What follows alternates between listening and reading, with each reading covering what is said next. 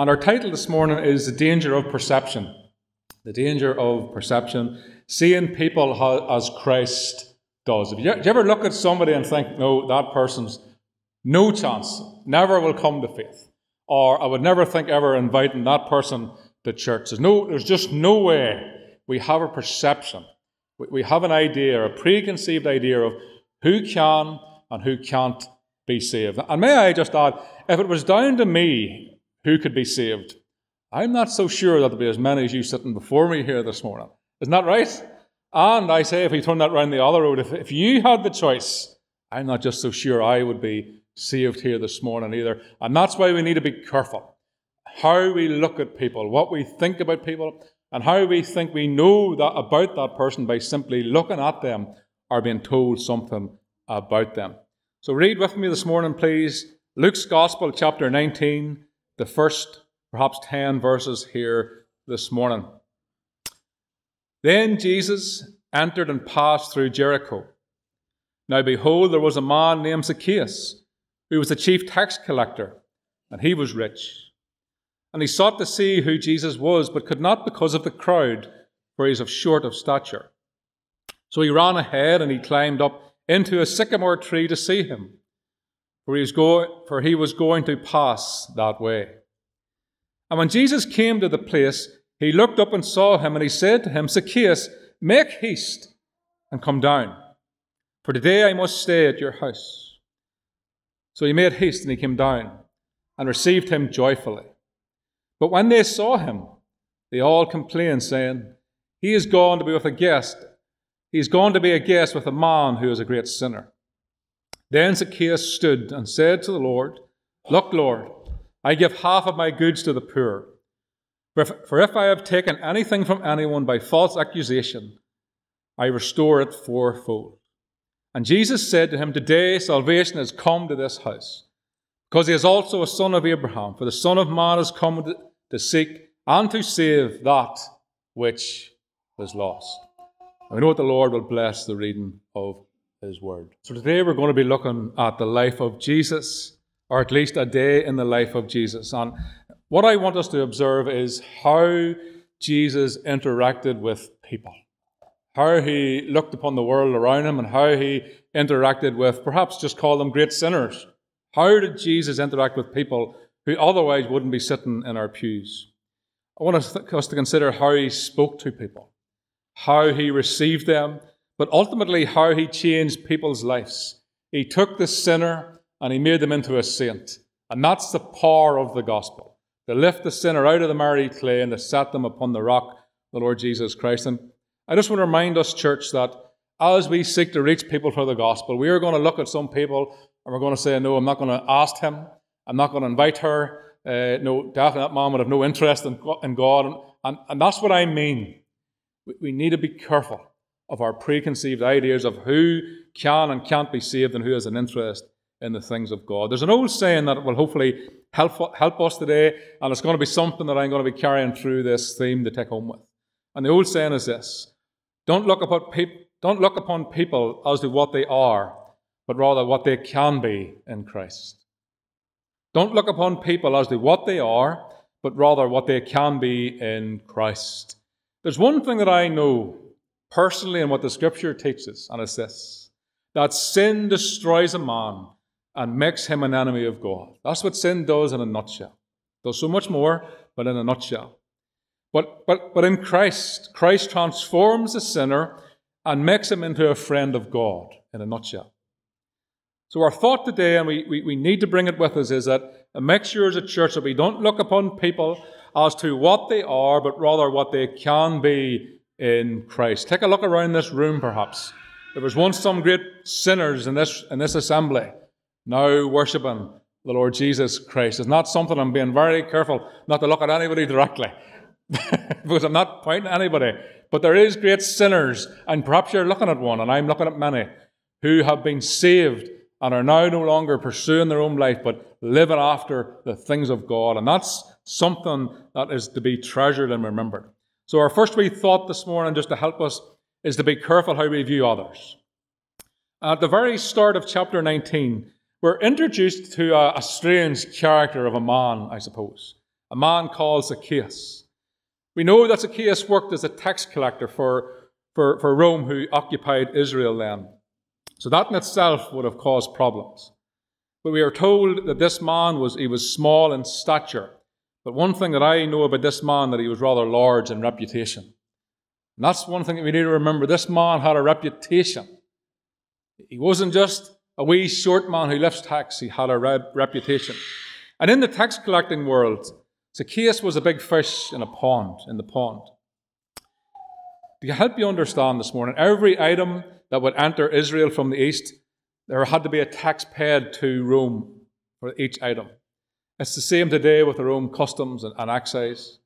And these taxes were collected inland at three main points: Capernaum, Jerusalem, and of course Jericho. And what we know here is that Jericho was a major customs site. And this tells us something. It tells us that Zacchaeus controlled one of the big three. He was a big player, if you like. And he wasn't just a tax collector, Luke tells us, but a chief tax collector. Zacchaeus was, if you like, the main man within that area for the customs. Those under his instruction would extort the people. They would take more money from them than they ought to have taken. And then Zacchaeus would take his share and he'd give what's left to Rome. And here's the thing.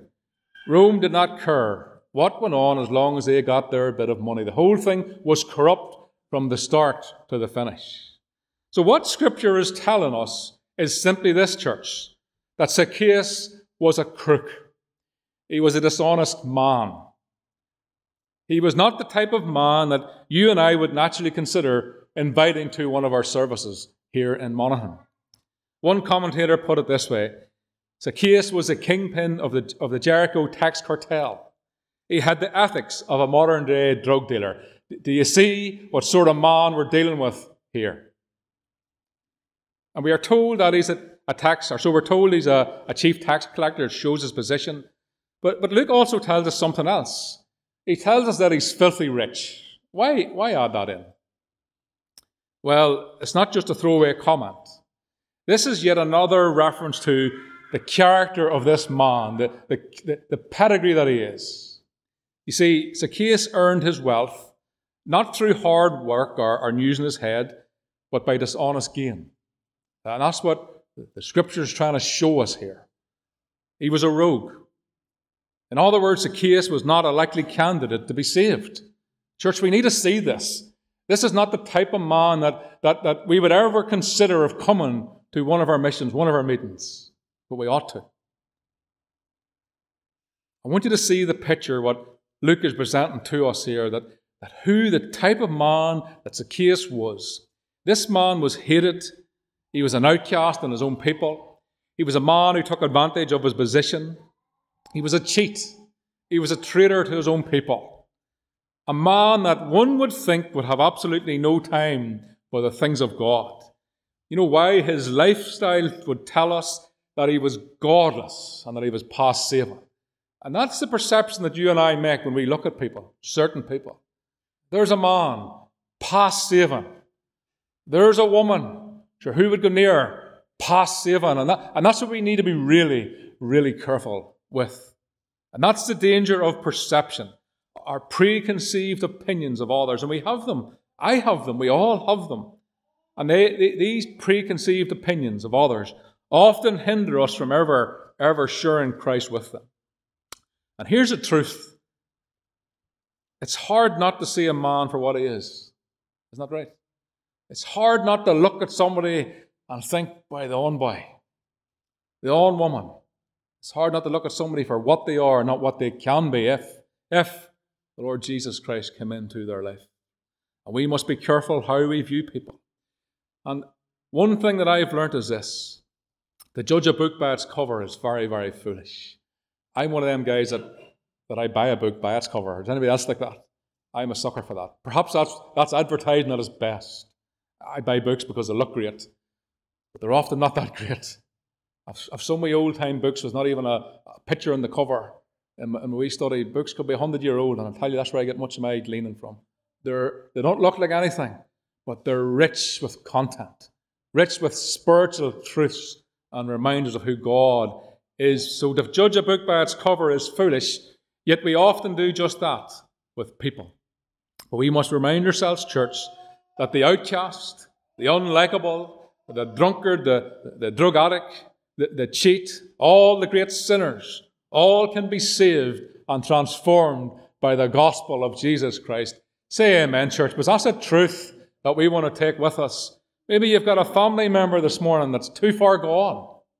Maybe you're married to somebody that you think's too far gone.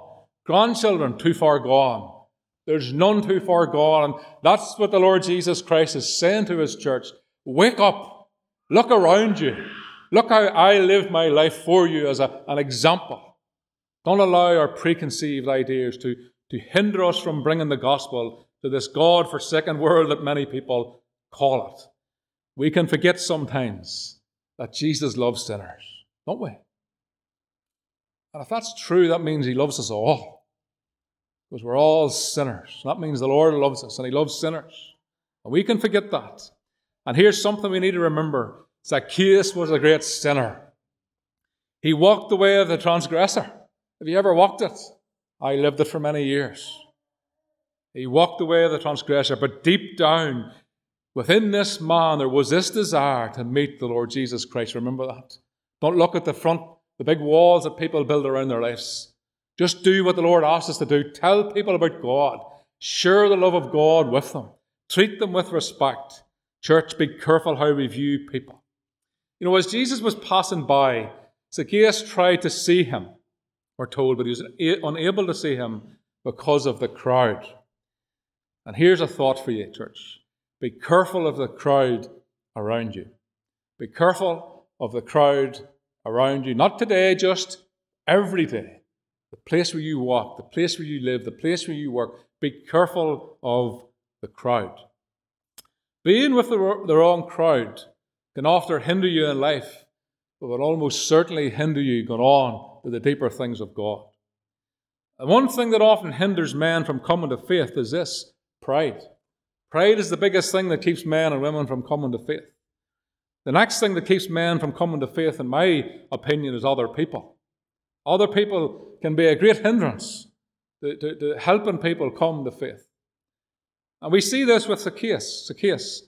And I believe that God wants his church to understand the danger of the crowd, maybe to remind us of the danger of the crowd.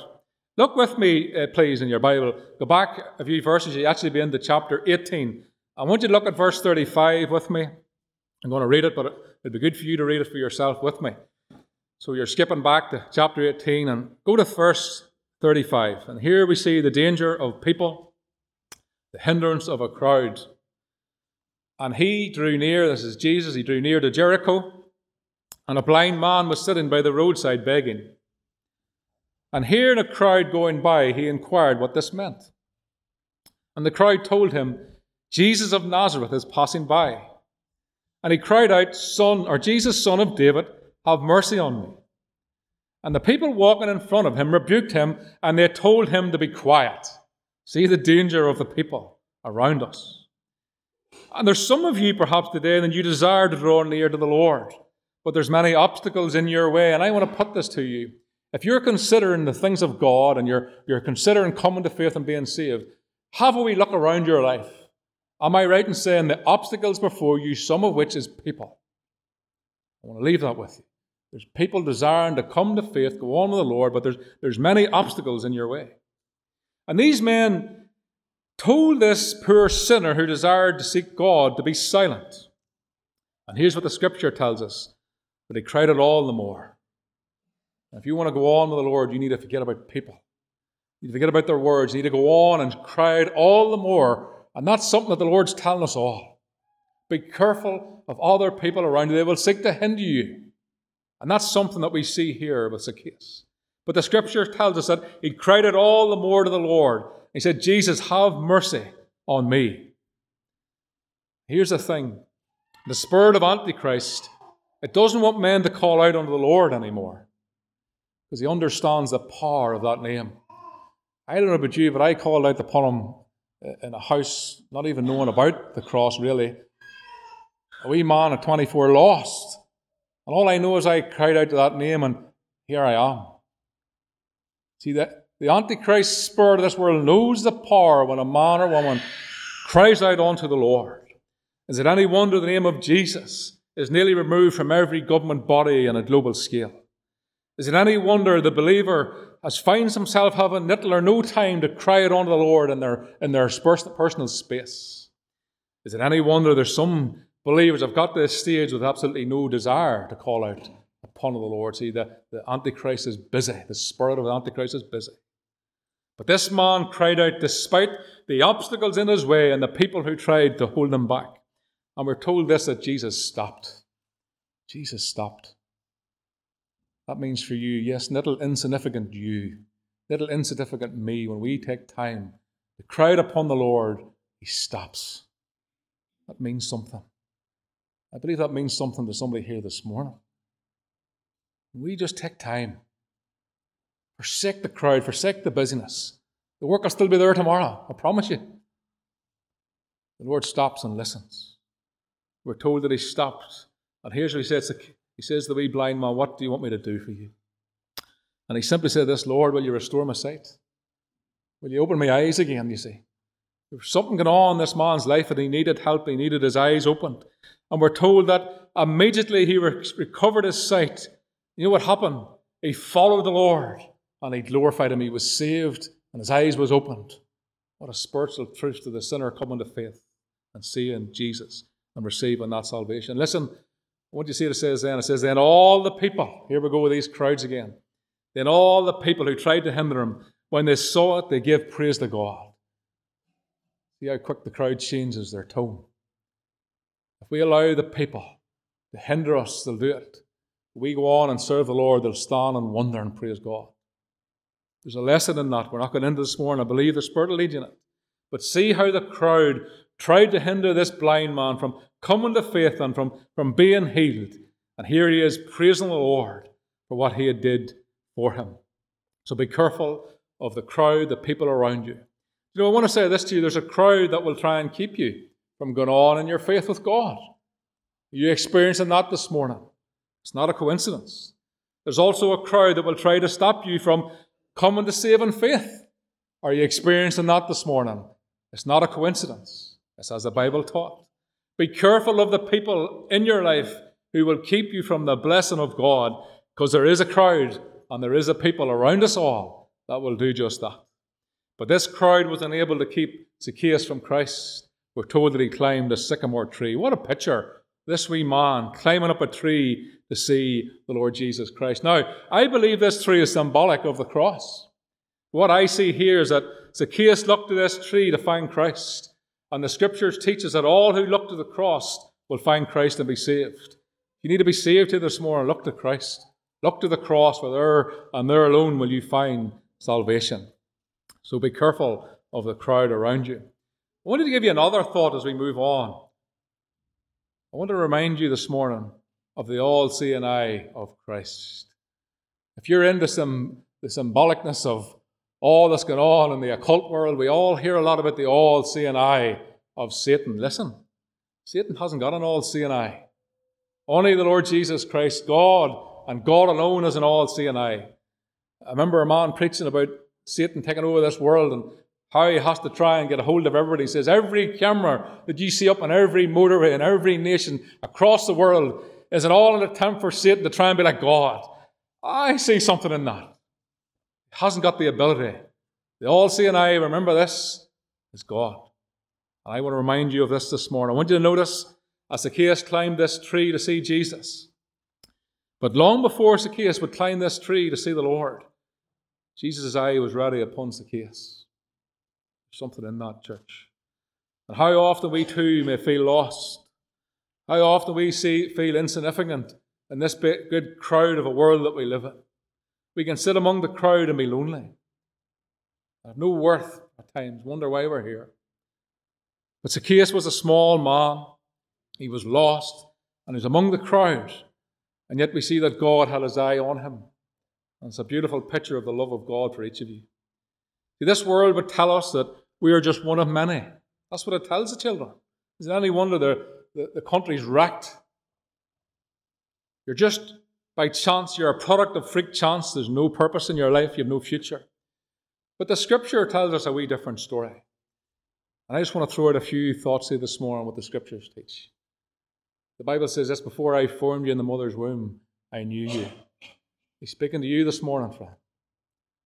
Before you were formed in your mother's womb, the Lord says He knew you and He knows you. There's the gospel for you this morning.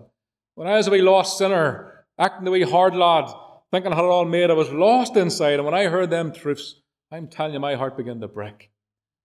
There is one who cares. There's one who loves you. There's one who knows you and understands you, even if you don't understand yourself. Before I formed you, the Lord says, I knew you. The psalmist says this: your eyes saw my unformed body. All my days are written in your book, and you're ordained for me before one of them came to be. Job says this: for his eyes are on the ways of man. He sees all his steps. Psalm 33 says the Lord looks down from heaven and He sees all the children of men. That to me doesn't remind me of a God that does not care. But you know why, church? There's no eye like the eye of Christ upon the people of this earth. Upon the church, there's no eye like the eye of Jesus. And the eye of Jesus was upon Zacchaeus, long before Zacchaeus' eye was upon Jesus. Can I say to you today, long before you come into this service today, whether you're here or you're online, the eye of Jesus is upon you. You need to know this. Because there's an Antichrist spirit at work. And it seeks to destroy not just your life, but your family's life and your future. And I'll tell you all these lies. There is no God. You have no purpose. Nobody loves you. You're insignificant in this world. You're just one of many. But that's not the truth. You're created by God and in the image of God. And this old thing called sin that we did no hand in entered into this world and contaminated us all. And therefore we're separated from God. That's where if you're not saved this morning, you're going mad. Because you can't function without Him. Or you can fill it with all things. Many have tried and failed. The only thing that will satisfy the longing soul is what, church? The Lord Jesus Christ. Long before you came here today, the eye of Christ is on you all. Yes, you may be sitting here and you may feel forsaken. You may feel lost in your life, insignificant in this world. But you need to know that even among this crowd, the eye of Jesus is always upon you. He loves you. Listen to what the psalmist says here in Psalm 139, one of my most favourite verses. It says this, and this is to each of us this morning: for I know when you sit down and when you rise up. Think of that. Maybe you were lying on a gutter last night. You didn't sit down, you fell down. His eyes was upon you. He loves you. You see? Maybe you're sitting at home last night and you were in your bed, perhaps tears in the pillow. You see, this is the eye of Jesus, the all-seeing, all-knowing God whom we preach to you this morning. He knows you and He loves you. And I'm telling you, there is a plan and a future for your life. But you need to get away from the crowd and rise up and cry out unto the Lord, whether you're saved or not this morning. I know when you sit down, the Lord says, and when you rise up. Zacchaeus was closed in by the crowd, but he sought the Lord and he found Him. The Scripture says those who seek the Lord will find Him, and that He is a rewarder of those who seek Him.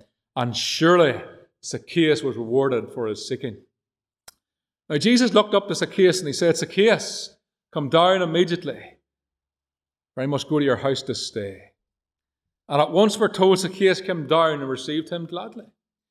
I want you to notice Zacchaeus' obedience to the Lord, and this is important. If God's seeking you and drawing you this morning, remember this. If you don't be obedient now, you know what's going to happen. The enemy's going to come. He's going to steal the word that's written in your heart, and you're going to forget about it. He made haste and came down, we're told, and he received Jesus with joy. Here's what he didn't do. He didn't make excuses. What's the excuse this morning for not being saved? What's your excuse this morning for living the way we live? What's the excuse this morning for not going on with the things of God? Do you know the amount of times I've heard people talk about apathy from COVID, and it's real, and it's here. But church, we have a decision. We can either sit and molt in our apathy, or we can rise up and push against this spirit, whatever's going on, and lift up the gospel in the name of the Lord Jesus Christ and start to see things done, or we can sit and die. He didn't make excuses. He didn't talk himself out of it. Why, I've done that many times. But he heard the living word speak, and he instantly obeyed the word. And that's the importance of obedience in the life of the believer and those who are yet not saved. And as Zacchaeus drew near to God, to Christ, he was nearly saved at this point. I want you to see this. The gates of hell began to rattle. If you're not saved this morning, you start coming, even when I'm speaking to you this morning, I'm going to tell you the gates of hell is going to be rattling in your life. There's going to be all things going through your head to keep you from coming to faith. I'm telling you this morning. The gates of hell started to rattle when Zacchaeus started drawing near to the Lord. You know what we see rising up? Look in verse 7. I call this a spirit of distraction because it takes the eyes off what actually is happening. But it's just simply a complaining spirit here this morning. It's a complaining spirit. It causes distraction because what they didn't see, this great sinner was seeking God and about to be saved, but all they could see was Jesus spending time with this great sinner. It's a spirit of distraction. Be careful of it in the church. Be careful of it in your own personal walk with Jesus and in your own life. And here we see that the people complain because Jesus took time to spend with the sinner. Come on, church.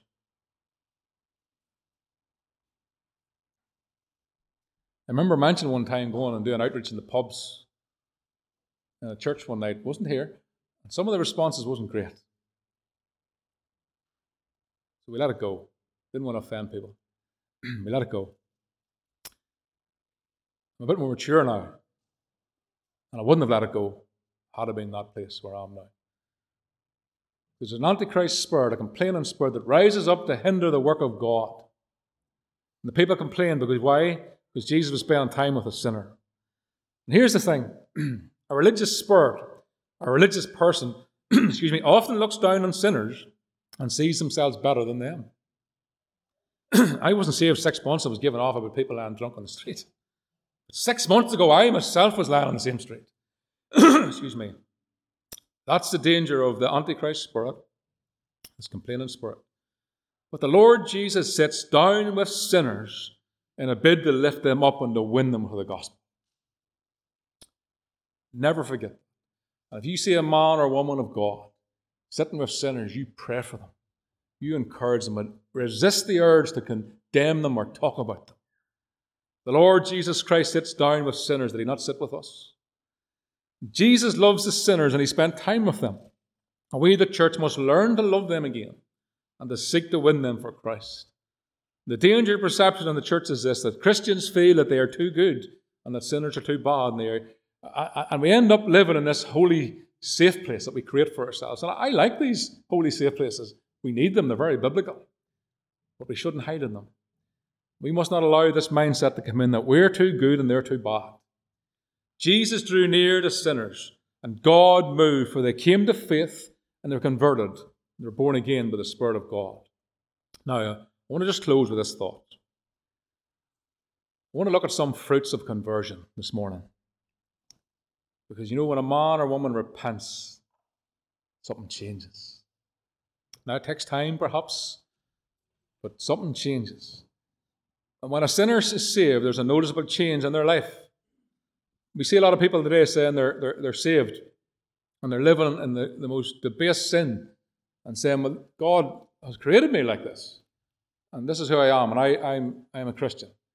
Absolute nonsense. Sin has created them like that.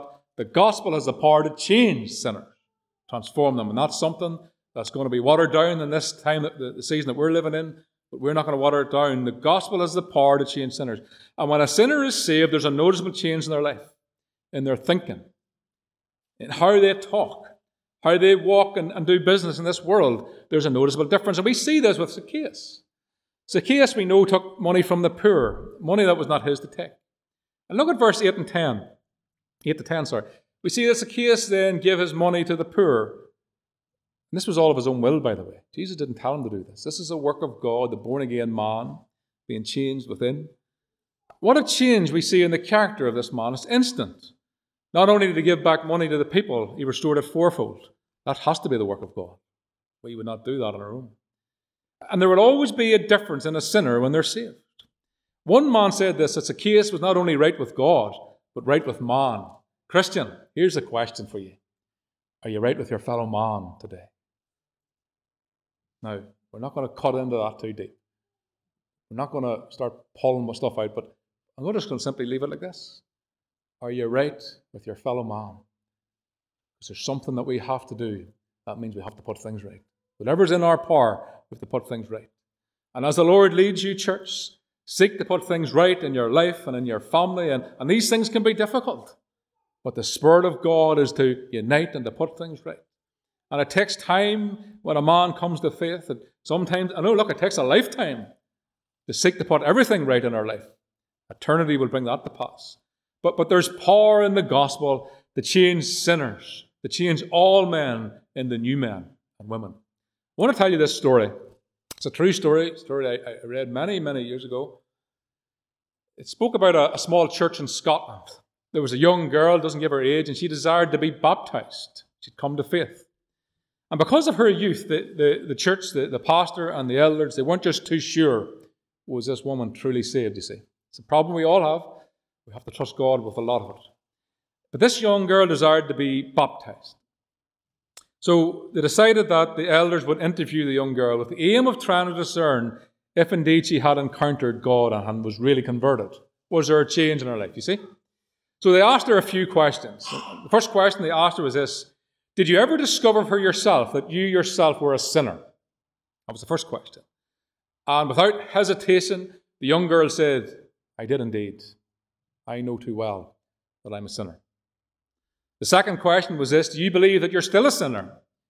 And the young girl replied, yes, I know too well that I am still a sinner. The elder asked her one last question. Can you tell me, have you noticed any change in your life since you came to faith? And the girl answered and said, well, yes, many things have changed within my personal life. But to answer your question, I'll say this. Before I was converted, I was running after sin. But now I'm running away from it. You see, there's power in a conversion. Before we were saved, we didn't really understand much about sin. But boy, when we come to faith, we know what it is to have to run and to flee from its grip. And what we see here is both a change of our attitude and a change of a direction in that person. And so it is with the people of God. There's a change of attitude. There's a change of direction. We start to live differently. Amen? We start to live differently. We see this with Zacchaeus. This old snake was now a new man in Christ. And Jesus says to Zacchaeus, Zacchaeus, the day of salvation has come to your house. Church, the blood of Jesus Christ has the power to cleanse the vilest of sinners. Yes, the vilest of sinners. We need to remember this because we're going out. We're going out, church, dreading it, but we're going out. We're going to bring it with us. But we need to make sure that we know that we're going to be inviting even the vilest of sinners to come to hear the good news of the gospel. So Jesus shows us the importance of not looking at people and writing them off. If you've done that this morning, repent of it. Ask the Lord to help you. Don't write people off as the old religious crowd did. The church is to follow Christ in his mission. What is Christ's mission? Now we're finished. Look at verse 10. Can anybody see Christ's mission there?